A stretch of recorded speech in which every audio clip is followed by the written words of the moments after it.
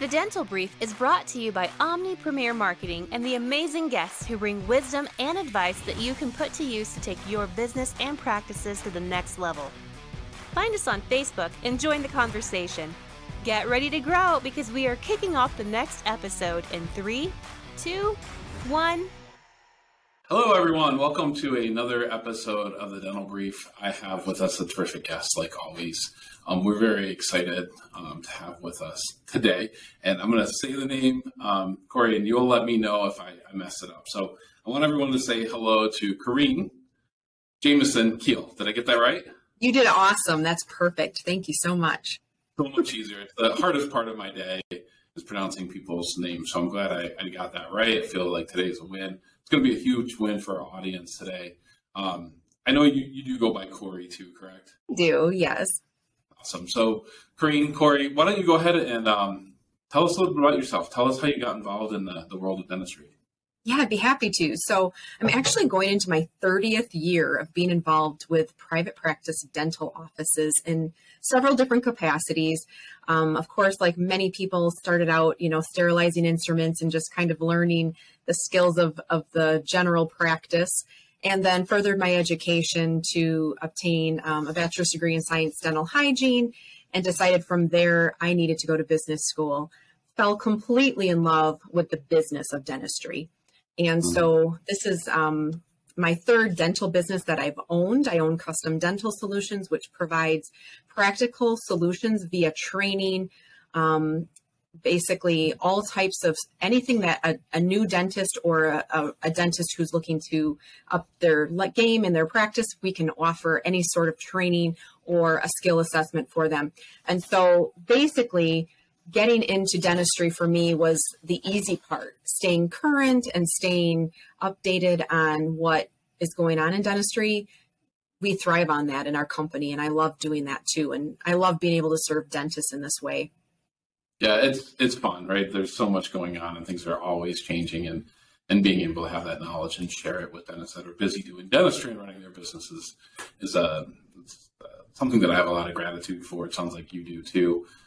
So let's just jump right from there, and we'll get into the subject of today's show. So like most of our guests, you're talking to dentists all the time, right? You're in practices, you're hands-on. What are some common problems that you're hearing today? What are some challenges that you see dentists having today that they need help with? Yeah, one of the biggest calls that I get, and actually just a call I got before I came on with you, Patrick, was, hey, I really wish that I would have upgraded my office manual when you told me to. I'm running into some problems that I wasn't really aware of. So he kind of said, hey, I know I kind of didn't have you help me with this. Can I crawl back to you and have you help me? And it wasn't the fact of you don't, of course anyone is welcome at any time. But I think sometimes the biggest problem I find is our owners, they believe in people and they believe the good in people first, and they don't set themselves up for a successful employee engagement. Sure. Whether that's protecting themselves, like this owner that just called me, or not protecting the employees from each other. And so I think one of the biggest pain points that I deal with is just having clear expectations in job descriptions, sure, office manuals, and what is expected to be an employee in your practice. Yeah. So there's so much to open up here. I'm going to start asking you some questions about this. So one of the things that I know about this is that younger generations of younger employees typically thrive. A lot of people complain about younger generations, but they actually thrive when they know the expectations and they know what their tasks are and exactly what they're supposed to do. Would you agree with that? Absolutely, for sure. Yeah, so not having it, you're setting them up for failure, but let's talk about like the legalities of things. One of the first things that happens if you let an employee go and they file for unemployment or they file suit against you is the investigators want to see that employee handbook and that manual, right? It's something that they always ask for. So what should this employee handbook have? What are some things that outside of job descriptions it should have as far as expectations as an employee of the company? Yeah, great question, Patrick. And for sure, I would agree with you, especially in that on-employment phase, or if you have to let someone go, you really want to make sure that your manual backs up what the policies were in your practice.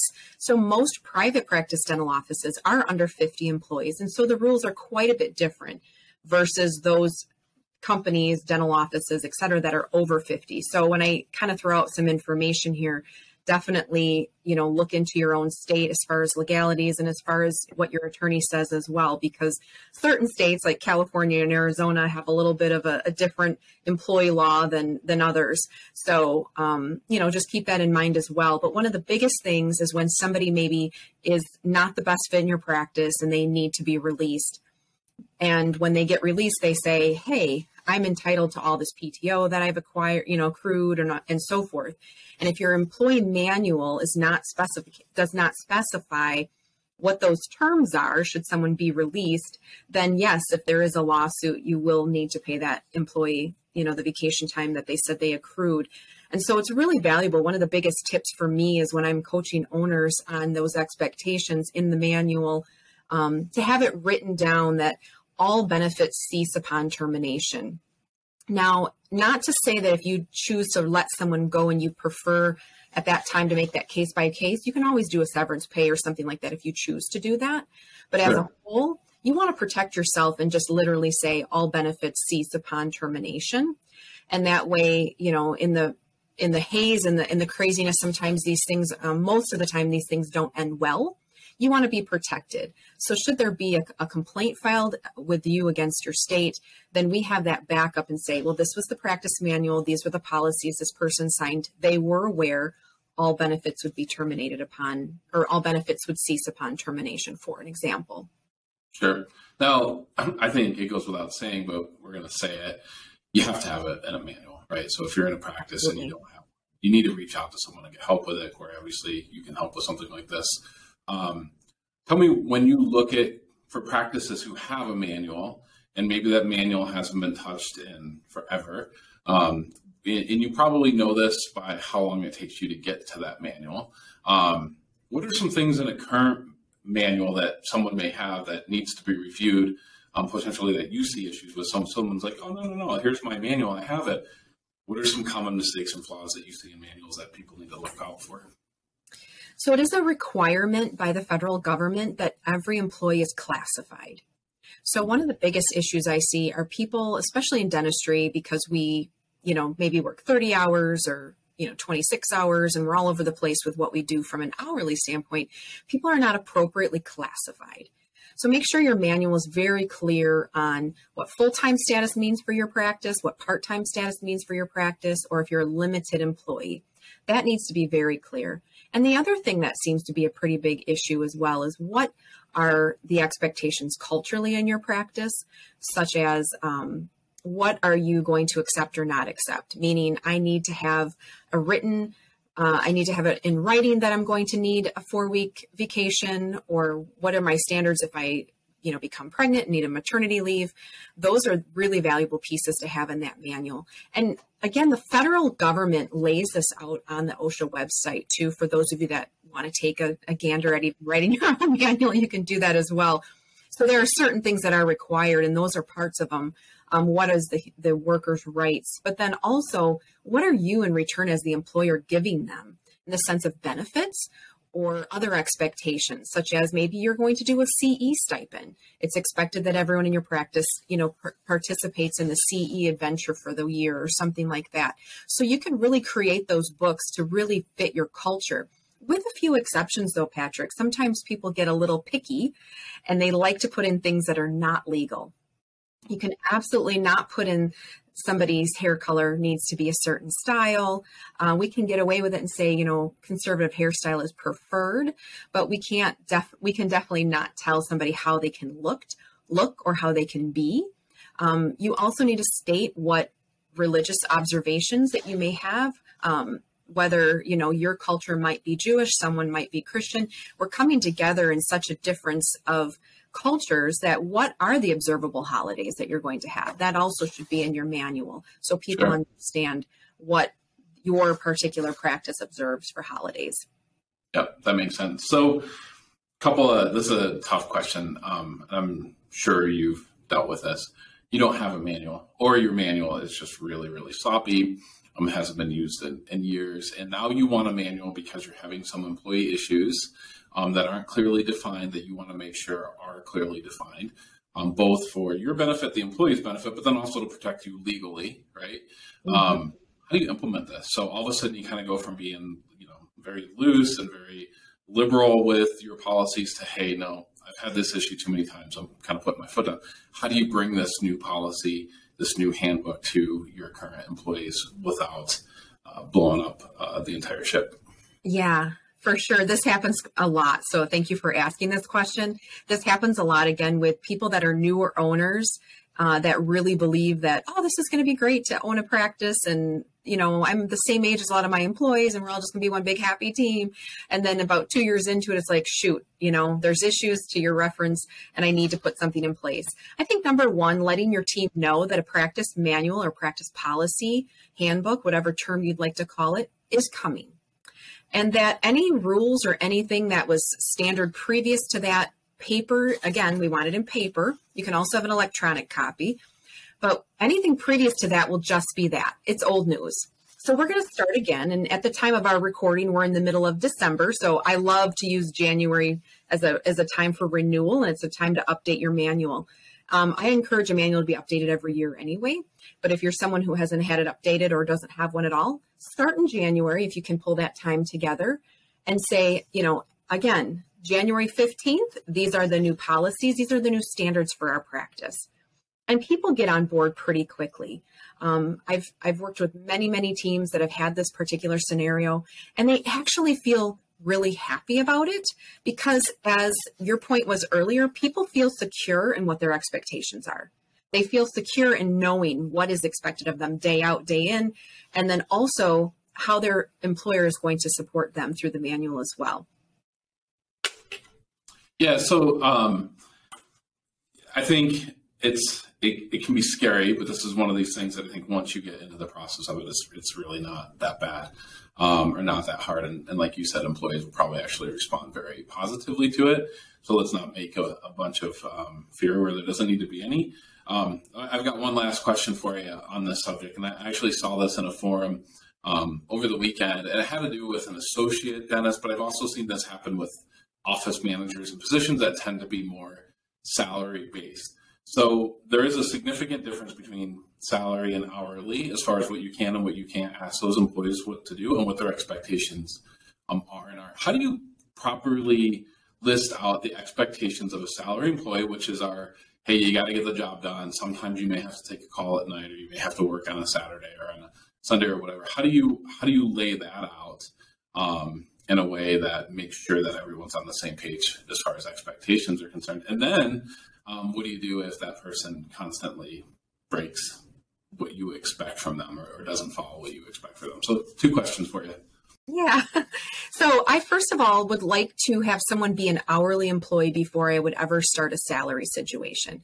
And I'm speaking specifically to our experience here in dentistry. This might not be in other industries, but for us in dentistry, I think it's really valuable to understand what someone is doing within that hourly week. So if you have, let's use a practice manager, for example, and let's say your practice is open 40 hours a week. So they're considered full-time, and they've come to you and approached you that they want to be on a salary because they feel like, they're all over the place with all these different things. So what I do in those situations, I say, you tell me your job description, write down your job description. I'd like to see, it's very interesting to see what someone thinks that they do and how much time it takes them, because we all have different perceptions of time, and it all takes us different levels of energy to do different things. And so starting that process by, you're on hourly now, let's see what you're doing within those hours. And then when you want to feel that person is trustworthy, move them to a salaried role, understanding that it's been very clear via conversations and written job description what is expected during those salaried times. And just like whether someone's an hourly employee or a salaried employee, you're still going to do your reviews. You're still going to do your check-ins. So let's say you've moved that person to salary, and all of a sudden you're not seeing the work ethic that maybe you did before. Just to kind of use your example, Patrick, we want to sit that person down and say, hey, Sally, is something going on?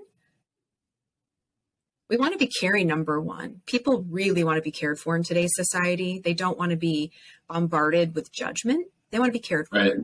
So I would ask for that purpose first. Is something going on? And Sally can say, no, what do you mean?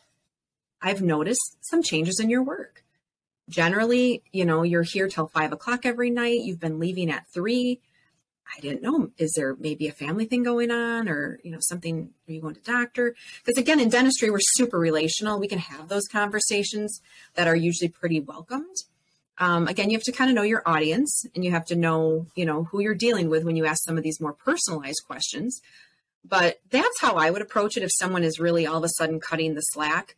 And I guarantee you most of the time, that person that was amazing at what they did before and is all of a sudden starting to slack in your eyes has something else going on in their life. And so coming alongside and supporting them is always the first response. If you continue to see an issue, then you do have to ask yourself the 3 questions that I always tell my owners when it comes to employee performance. Number 1 does this person need more training? Perhaps we haven't trained them appropriately. Number 2, are they capable? Do they have the ability to learn what we need them to learn and do that at a high level? Or number 3, are they not able to do that? So an example of that would be we hire a dental assistant who's just not tactily able to do the job. And those are really sad because we have to let someone go because they're wonderful. They just physically can't do the job.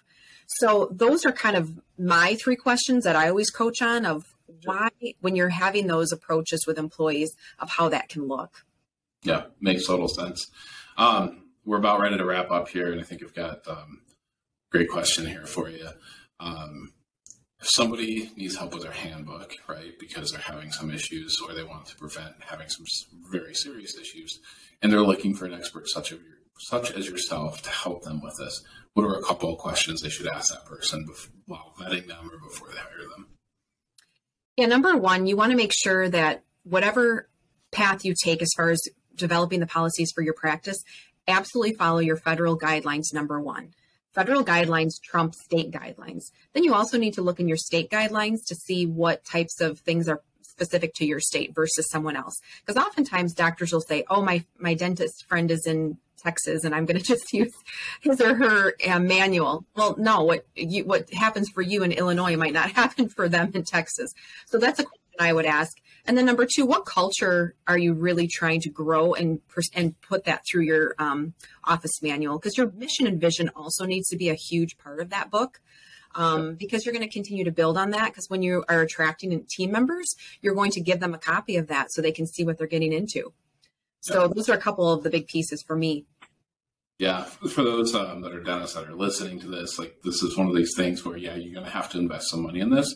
But if you invest some money in getting someone to help you with this, you're going to keep your hands busy doing dentistry, which you're great at, and that's going to pay for itself 100 times over, and it's going to cost you a lot less headaches, which is absolutely for. So, website is CorinneJamesonKuehl.com.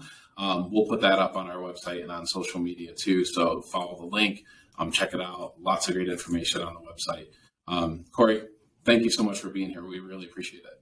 Thanks, Patrick. Have a great day.